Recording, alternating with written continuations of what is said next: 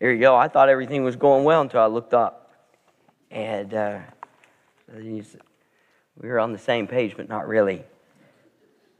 Zechariah chapter 13. Zechariah chapter 11. All throughout the Old Testament, the imagery of the shepherd and the sheep is given. Abraham was a shepherd. We're studying Abraham and the life on Sunday evenings. Jacob, his son, Isaac, obviously Isaac, and then Jacob were shepherds. Moses was a shepherd for 40 years, and then he was seen as leading a flock of sheep, of Israelites, through the wilderness for 40 years. Boaz, in the story of Ruth, obviously had fields, but he was also a shepherd in Bethlehem. And then David, the king after God's own heart, was a shepherd. And so shepherds are a good imagery for the Israelites, and it's picked up. The major and minor prophets pick up this imagery with God dealing with his own people as the shepherd would deal with his sheep. But also in prophecy, the sheep and shepherd is used as a prophetic example for the future. And Jesus picks up on that as well when he talks about the Pharisees, but also about the future Israel. And he even weeps over Israel as sheep who are scattered, who have no shepherd. And so shepherd imagery is used in prophecy, and we see that in Zechariah. We've seen it before, we'll see it in this chapter, and we'll also see it again in chapter 13. Chapter 11 is about two shepherds. Two shepherds. There's a good shepherd, and then there's a bad shepherd. Look at verse 4 of chapter 11. And the Lord said, thus saith the Lord my God, feed the flock of slaughter. A good shepherd is going to be feeding his sheep. And Zechariah is told to feed the flock who is ripe for suffering, for slaughter. The word slaughter here can also be translated the word butchered. Verse 7, look down at verse 7. So he said, and I will feed the flock for slaughter, even you, O poor of the flock. And I took unto me two staves, the one I called beauty, and the other I called bands, and I fed the flock. So there, Zechariah is picturing the shepherd. And then there is a bad shepherd in verse 15. Look down at verse 15 of this chapter. And the Lord said unto me, take up unto thee yet the instrument of a foolish shepherd. The word foolish can also be used as a synonym in the Old Testament for wicked. Proverbs would talk about the foolish person, but he also talks about the wicked person, sometimes using this word interchangeably. And so here we are seeing in verse 15 a wicked shepherd, a foolish shepherd. And then in verse 16 it says here, and lo, I will rise up a shepherd in the land, which shall not visit those that be cut off. And so here's what he's going to do in verse 16. And then look down at verse 17. Woe to the idle shepherd that leaves the flock.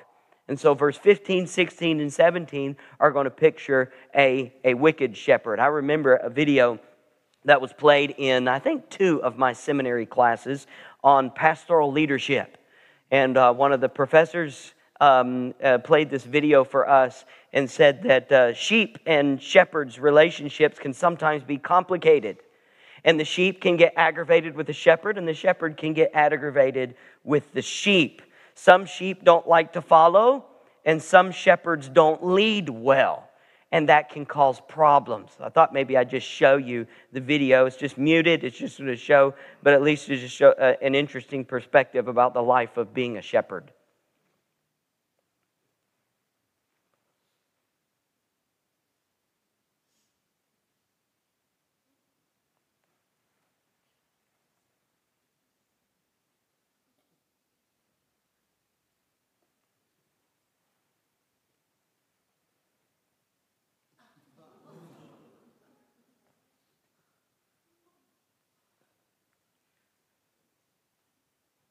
All right, whoever said that being a shepherd was easy, all right, that guy needed some little help. And so I thought that was kind of a violent video, but a very real video of the life of a shepherd. Sometimes you just got that stubborn sheep that's there. Remember in Zechariah, a group of Jews, when we come into the context of what we've talked about in Zechariah, Zechariah is speaking to a group of Jews who have returned from Persia and Babylon. They've come back from captivity. They were allowed to rebuild the city of Jerusalem. They were allowed to rebuild the temple. This is recorded in the book of Ezra. I'm reading through in my devotions the book of Ezra, and I've come across this picture again in that book. Zerubbabel is their leader. He's their governor. He's the one who is actually in line for the throne. He's on the Davidic line. He's mentioned in Jesus' genealogy. Joshua, the son of Josedek, is the high priest who is in charge of helping with the articles of the temple and getting the worship started and the sacrifices back started. Haggai and Zechariah are the prophets that God has sent during this time in this building project to the Israelites, and they share sitting side by side in the minor prophets to encourage the people in their work. They started the project and they had gotten discouraged. There had been some opposition and the project after 2 years had stopped. God called Haggai to come onto the scene, and in 3 chapters he preached a very good revival message to rally the group of Jews back up to building. Zechariah comes on the scene as a young man, and he preaches as well. And under both of their preaching and under both of their ministries of prophecy, the Jewish people are rallied back to continue the project, and then the temple and the city of Jerusalem is rebuilt. Early in Zechariah's ministry as a young man, he was given 8 visions, chapter 1 through chapter 6. We saw those visions. Then he was given 2 sermons in chapter 7 and chapter 8. And now Zechariah is an older man, sometime around 490 BC. It's been a while. It's been several decades now since he's received the first portion of his book. And he's given 2 burdens to share with the people of Jerusalem. These 2 burdens are filled with judgment and blessing concerning the future. Chapter 9, we saw a few weeks ago, is the first burden. Chapter 9, 10, and 11. Chapter 9 was the burden of the future judgment of the nations who had mistreated Israel. This was judgment by the hand of a military conqueror who would come, and we know his name is Alexander the Great. And he would march through Palestine, and he would judge those nations, the Philistines and the Assyrians, and eventually come to Jerusalem, but not destroy Jerusalem. That was also pictured in that chapter of another conqueror, a king who would come riding upon a donkey, the colt of a donkey, meek and lowly in spirit. There's another conqueror, there's another king who is coming, and he will bring peace. Before, he will come as a lamb, but he will also come in fulfillment of a lion of the tribe of Judah and bring peace to this earth. Chapter 10 was the continuation of this burden, the burden of a future blessing of the restoration of Jerusalem. God is going to regather his people back to the land and rebuild the city of Jerusalem, and there he will dwell with them, and from all over the world, from the 4 corners of the world, he will bring back his people, and they will worship him in that place, and there will be no war and no suffering, and there will be peace and safety and joy. That was chapter 10. We talked about that a couple weeks ago. And then in chapter 11, he will conclude this burden. We started it and somewhat finished it last time that we were together, but I told you that that chapter 11, what I read, was one of the hardest chapters in the Old Testament. Particularly verse 8 alone, there are 40 different interpretations to verse 8. One commentary, in fact 2 commentaries that I read, said that verse 8 is the hardest verse in the Bible to interpret. And we still, to some extent, don't know what it really is referring to. We can make assumptions, but we can't be dogmatic. And the last time that I was thinking, I went through this chapter in about 10 minutes. And because I spent so much time in chapter 10, I anticipated to do both chapters together and move on to the last section of the book of Zechariah. And then after my study, I felt like, okay, this is the hardest chapter in the Bible by some people's estimation. And verse 8 has 40 different interpretations to it. And I took 10 minutes to that. It doesn't seem fair to me. All right?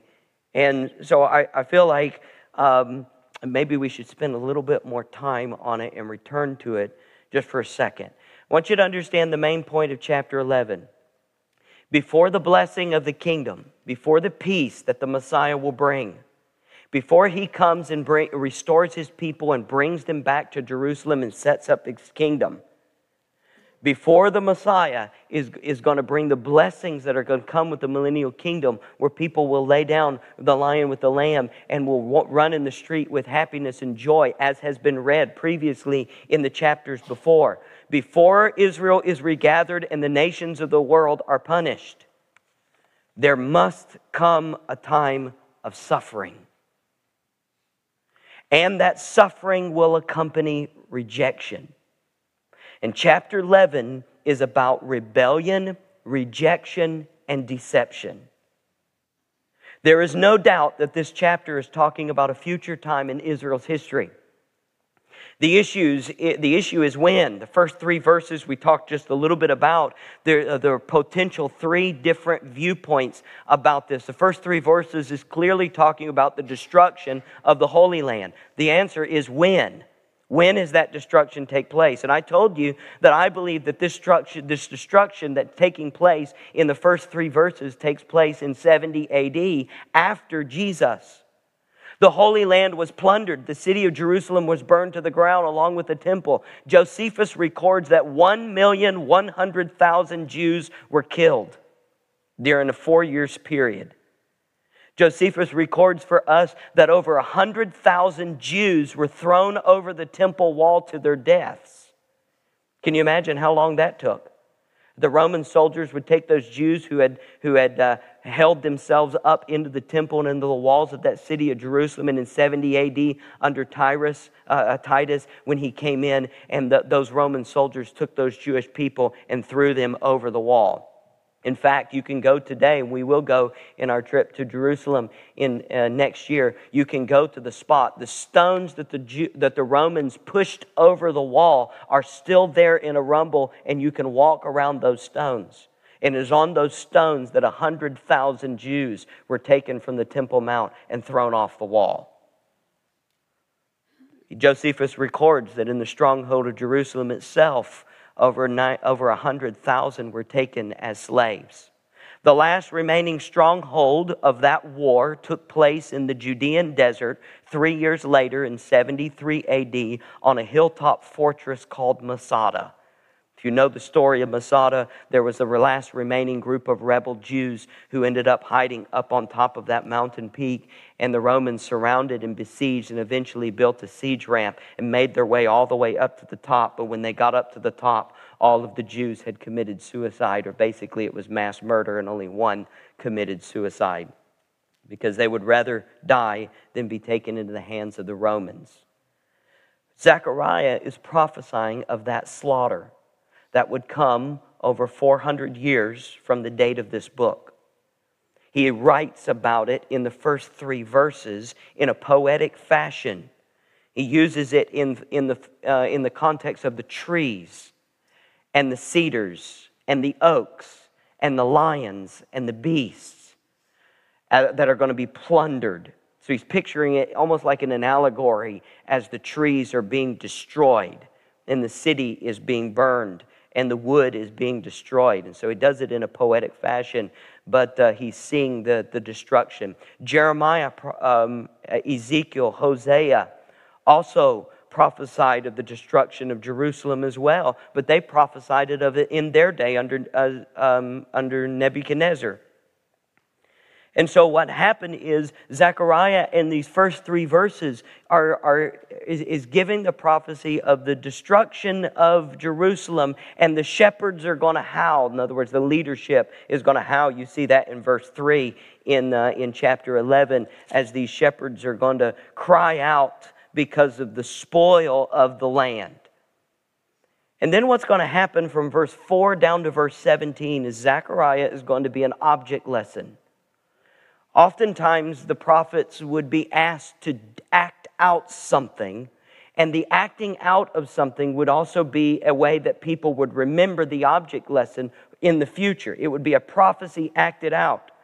You remember Ezekiel does this in Ezekiel chapter 4. God came to Ezekiel and he told him, he said, I want you to make a little fort on the ground. and I want you to fortify it with a wall around, and I want you to build towers, and then I want you to build a siege ramp. So here you got Zechariah or Ezekiel in Ezekiel chapter 4 sitting on his hands and knees, and he's playing with a model.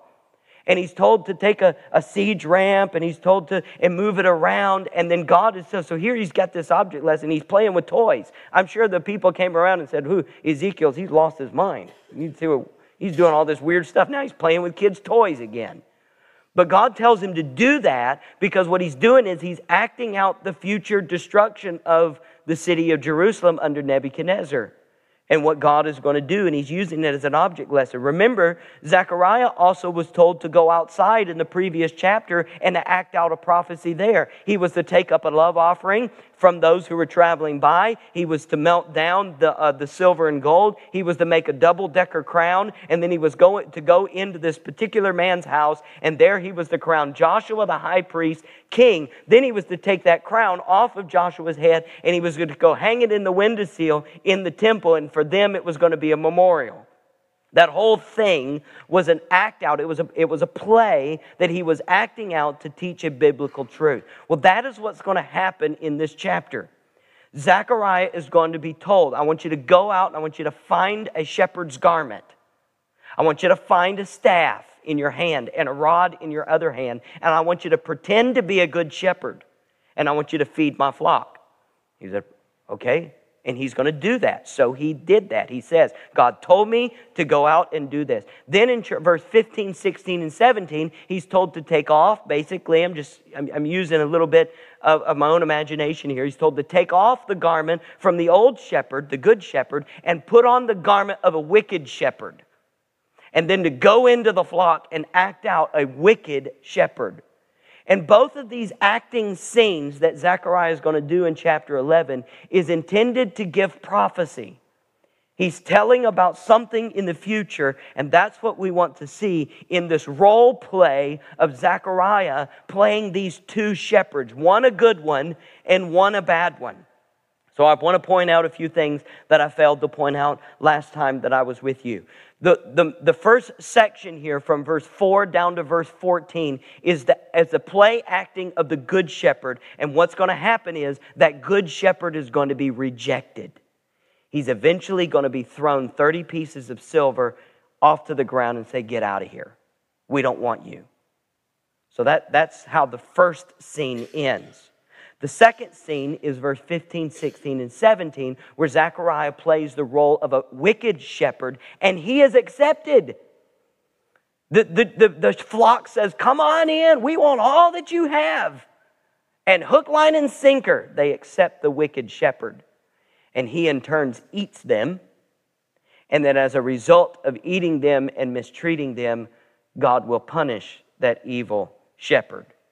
Now let's see a little bit of what's going on. I don't want to take too much of a time with this, but I do want you to see what has happened. In verse 7, look down at verse 7. He is told to feed the flock. We talked a little bit about verse 5 and 6, but he also in his hands, he says, look in the middle of the verse, and I took unto me 2 staves. One I called beauty, and the other I called bands, and I fed the flock. Now later in the story, he's going to take these 2 staffs, the first one, beauty, and he is going to break it over his knee. He's going to break it in half. And that's going to be a symbol. Then he's going to take the other band, and he is also going to break that band as well in verse 14. He takes the other band and he breaks it, or the other staff, and he breaks it. Now it's interesting, a shepherd would often carry 2 staffs. We see the nice, beautiful picture of the sheep in the one hand, and he's got the staff with the crook on the end, the hook on the end, and there it is, and that makes for a good painting. However, a shepherd would often carry 2 staffs. 2 staffs. Remember Psalm 23 and verse 4. Thy rod and thy what? They comfort me. 2 different ones. Okay, the rod that was used, one was a straight rod. It was as strong like a club. It was used to beat away wild beasts and snakes and other threats that would come to the sheep. That was the rod. There was another staff that was used, and it was longer, but it had a hook at the end. It was used to pull the sheep from danger and to carry them as an extension of his hand. It was more of a tender. And yes, maybe one shepherd could use the same tool for both instances. But oftentimes it was pictured as two different instruments. One, an instrument of protection against wild beasts, like a club. And the other, an instrument of correction and encouragement and love, as the shepherd would often have to move the sheep out of the way or reach them down if they've fallen into the thicket or something like that to be used. And that's why in Psalm 23, where he uses this imagery of the rod and the staff, there's two aspects to what the shepherd does. He both protects from evil and from harm, and he corrects in discipline his sheep that go astray. Now, interesting, these two staffs are given names that Zechariah is holding in his hand. The first staff is named in the Hebrew Neomah. Neomah is the Hebrew word for the first staff. It's translated in the King James as the word beauty. But it means pleasant, lovely, gracious, or favored. If you have another translation, the word favor may be the translation of that word. There is a lady in the Old Testament with this name. Do you know what her name is? Okay.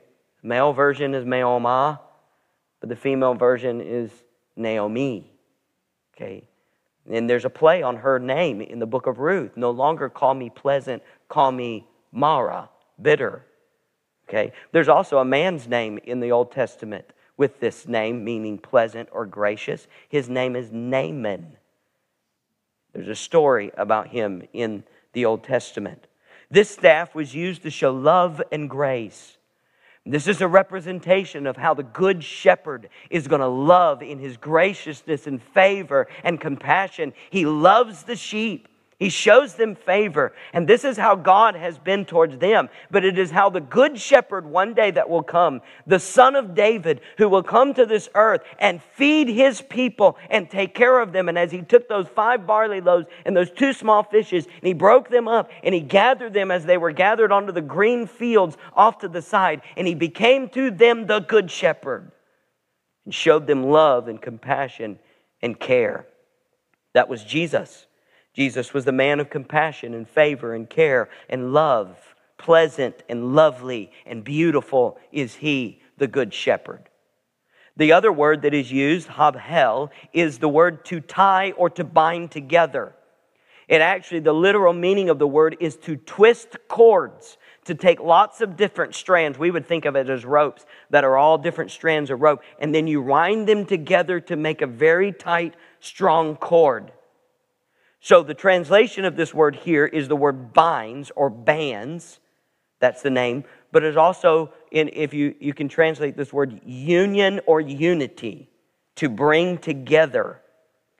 This is what the rod would do. The rod, like the hook, when a sheep would go astray, he would go out and he would hook him and he would bring them back in the fold. That one sheep that would go astray, the shepherd went out to correct him, to discipline, and bring him back into the unity and the union of the fold because he had rebelled. And that was what the Lord Jesus Christ was as the good shepherd. He was the one who came to heal the brokenhearted, to mend the wounded spirits, and to heal, to bring into unity and union and correct the broken relationship that had happened between God and man. That was Jesus Christ. And in verse 9 through 10, we have something that happens here. 9 through 10, God is going to show how he is going to be rejected. And because he's going to be rejected, he will reject them too. He said in verse 9, I will not feed you. I will let it die and cut off. And he said in verse 10, and I took my staff, the one that was called beauty and pleasant and loveliness, and I cut it sunder, that I might break my covenant which I had made with all people. Now, this is not talking about the covenant of Abraham or Moses or David. This is talking about a covenant that God made with all the nations of this world to be careful of messing with Israel. Because if you mess with Israel, you mess with the apple of God's eye. That was already mentioned earlier in this book. And here, they will take that staff and they will break that staff. And they will reject that shepherd. They will reject that love. And in the process of rejecting that love, then God will say, okay, then I will reject you. And I will break that bond of unity, and I will break that bond of beauty and pleasant, and I will break the covenant that I have with all the nations. Somehow, God's providential hand is over the nations of this world to not wipe out His people. And there have been times that God's hand has been a blessing on God's people, and there are times that God's hand has been taken away, and the nations of the world have come in and consumed the nation of Israel. We've seen that happen in the past. The Lord in verse 11 says that it was broken in that day, and so the poor of the flock that waited upon me knew that it was the word of the Lord. They will know that it will be the word of the Lord when that happens. Now, I want you to understand in verse 12 and 13. He said, I said unto them, if you think good, give me my price. And he says here, if not, forbear. So they weighed for me my price, 30 pieces of silver. So Zechariah, playing this role of the shepherd, is now asked to go to the people and ask for his wages. Pay your preacher. That's what Zechariah is asking the people to do. If it seems right to you, that's kind of the idea of, hey, it's right to do, pay your preacher. They paid him. But when they paid him 30 pieces of silver. This was the price of a slave. Leviticus states that the price of a slave was 30 pieces of silver. But the passage in Leviticus actually says the price of a slave that's been gored by an ox. So in other words, you got the price of a slave, then you have a price of a wounded slave. I don't know about being gored with an ox, but I can imagine it probably hurt. He's probably not going to be able to do a whole lot of what he used to do. It's kind of bottom of the barrel slave, if you want to see that. So Zechariah's value to the people as they weigh out their offering to pay their good shepherd is the price of a slave, an injured slave at that. How about humiliating? How about insulting to Zechariah? After all that he's done, after helping them and encouraging them, after years of preaching to them and being faithful to them, his wage for the price of his work for all of these years is a wounded slave. One commentator points out that 30 pieces of silver was the buying price of a slave in Moses' day. It should be noted that 1,000 years have taken place between Moses and Zechariah. Inflation would have been a little bit more in 1,000 years. So this was even a worse price. The price of a good shepherd was the price of a slave, maybe even lower. It was clearly insulting and showed how the people actually thought about the man of God. And here's the point in this verse. The point is that what God values, man devalues. What God hates, man loves. You see, our value system is flawed from what God values. You know what God values? God values those who are faithful to His word. And those who are faithful to His word, God says, they're worth a lot. But in the eyes of people, the things that are important to God are not important to people. And because of that, our value system is wrong. God says truth is most important and should be highly favored in the book of Proverbs more than silver or gold. And yet man could care less about wisdom. Man could care less about true godliness. So here a good shepherd is shown, but then he is sold for 30 pieces of silver. Zechariah is disgusted by the insult. And in verse 13, look what he does with the money. And the Lord said unto me, cast it unto the potter. This goodly price, and that's a sarcastic statement. In other words, this price of a slave, that I was prized at them, I took the 30 pieces of silver and I cast them to the potter in the house of the Lord. I threw them away in the house of the Lord. So in the temple, he throws the money down to the potter. Now, something happens in the New Testament. Matthew picks this up. Turn over to Matthew chapter 27. And Matthew picks this up in the life of Jesus and the story of Judas. Matthew chapter 27, look down in verse 6. And the chief priest took the silver pieces. So after Judas had betrayed him in verse 3, verse 4, he comes back to the high priest and he brings the 30 pieces of silver and he says, I have betrayed the innocent blood. And they said, what is it to us? See thou to that. And he cast down the silver pieces in the temple and he departed and he went and he hung himself. Notice what the chief priests do. The chief priest took the silver pieces and said, it is not lawful to put them into the treasury because it is the price of blood. They knew they couldn't take that money and put it in the offering plate. So instead, they took counsel and bought with them the potter's field to bury strangers in it. Wherefore, that field was called the field of blood unto this day. And notice what Matthew says in verse 9.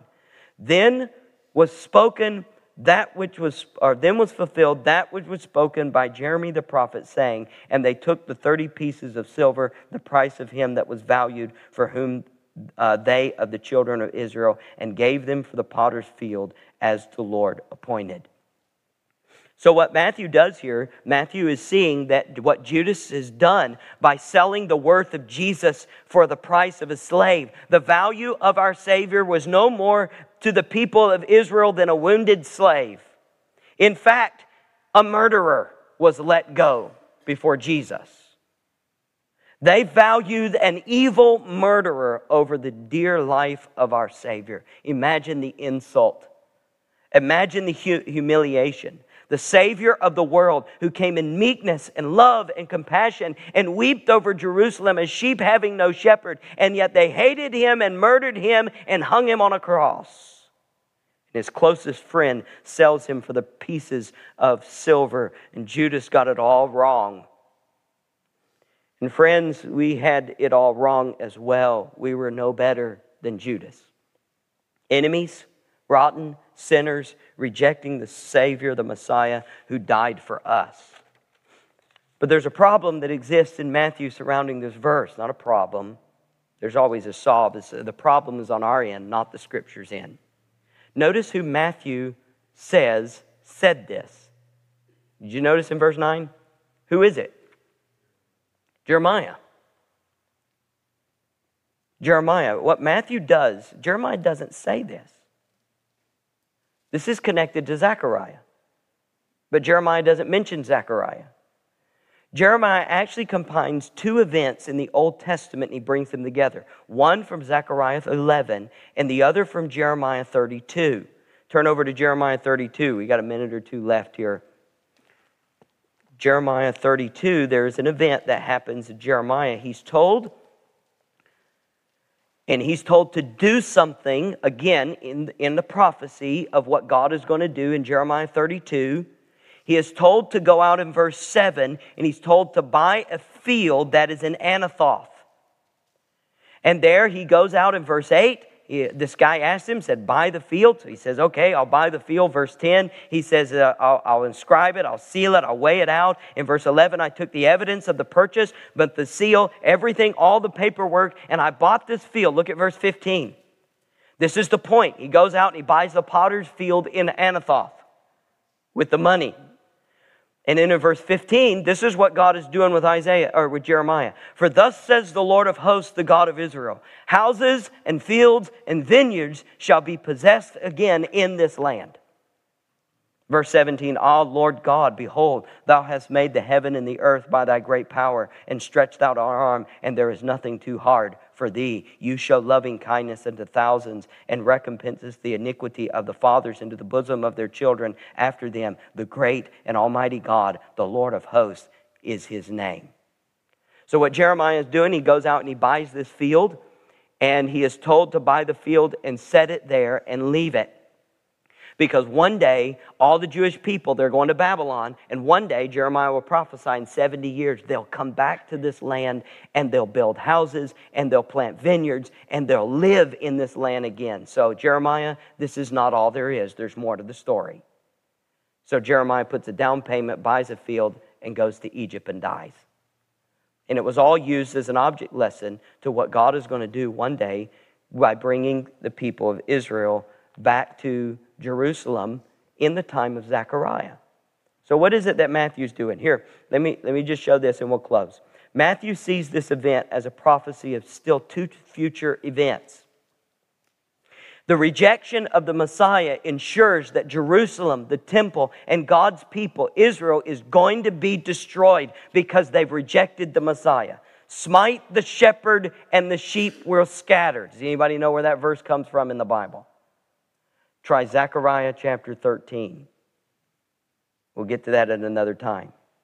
You see, when the shepherd was smitten, when Judas betrayed, when Israel cried out, crucify him and put him on the cross, the shepherd and the Messiah was rejected. And at the cross, Peter says in the book of Acts, and Stephen says in the book of Acts, you are responsible for him. And because you've rejected the Messiah, God will reject you. And he will drive you out of this land. And he will burn. Jesus said himself, not one stone will be left upon another. All of that happened in 70 AD. Just like Zechariah prophesied. You reject the shepherd, the good shepherd, then there's going to be suffering and judgment. And for 2,000 years, the Jewish people have suffered for their decision of rejecting Jesus of Nazareth. The second thing that Matthew does is Matthew connects the prophecy to Jeremiah buying the field. Now, I don't have time to go over Jeremiah's passage in detail, but the point of Jeremiah buying the field was that one day God would bring back his people to the land. And you can bank on it and count on it.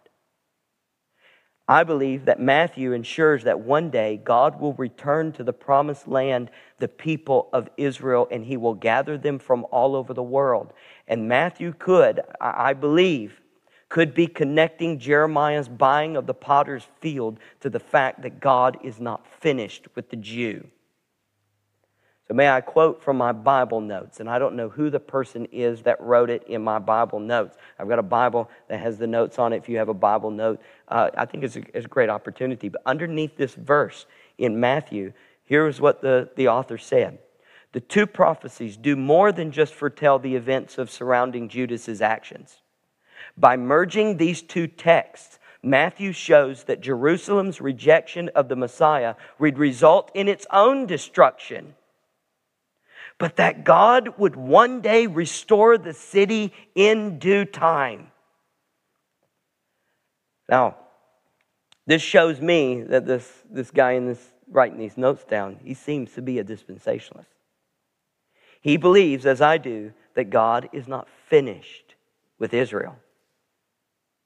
And thank you to Matthew for combining these two passages and showing us that you and your fellow apostles, he and his fellow apostles, were confident that God would keep his promise with Israel and one day bring them back to the land and restore the nation of Israel.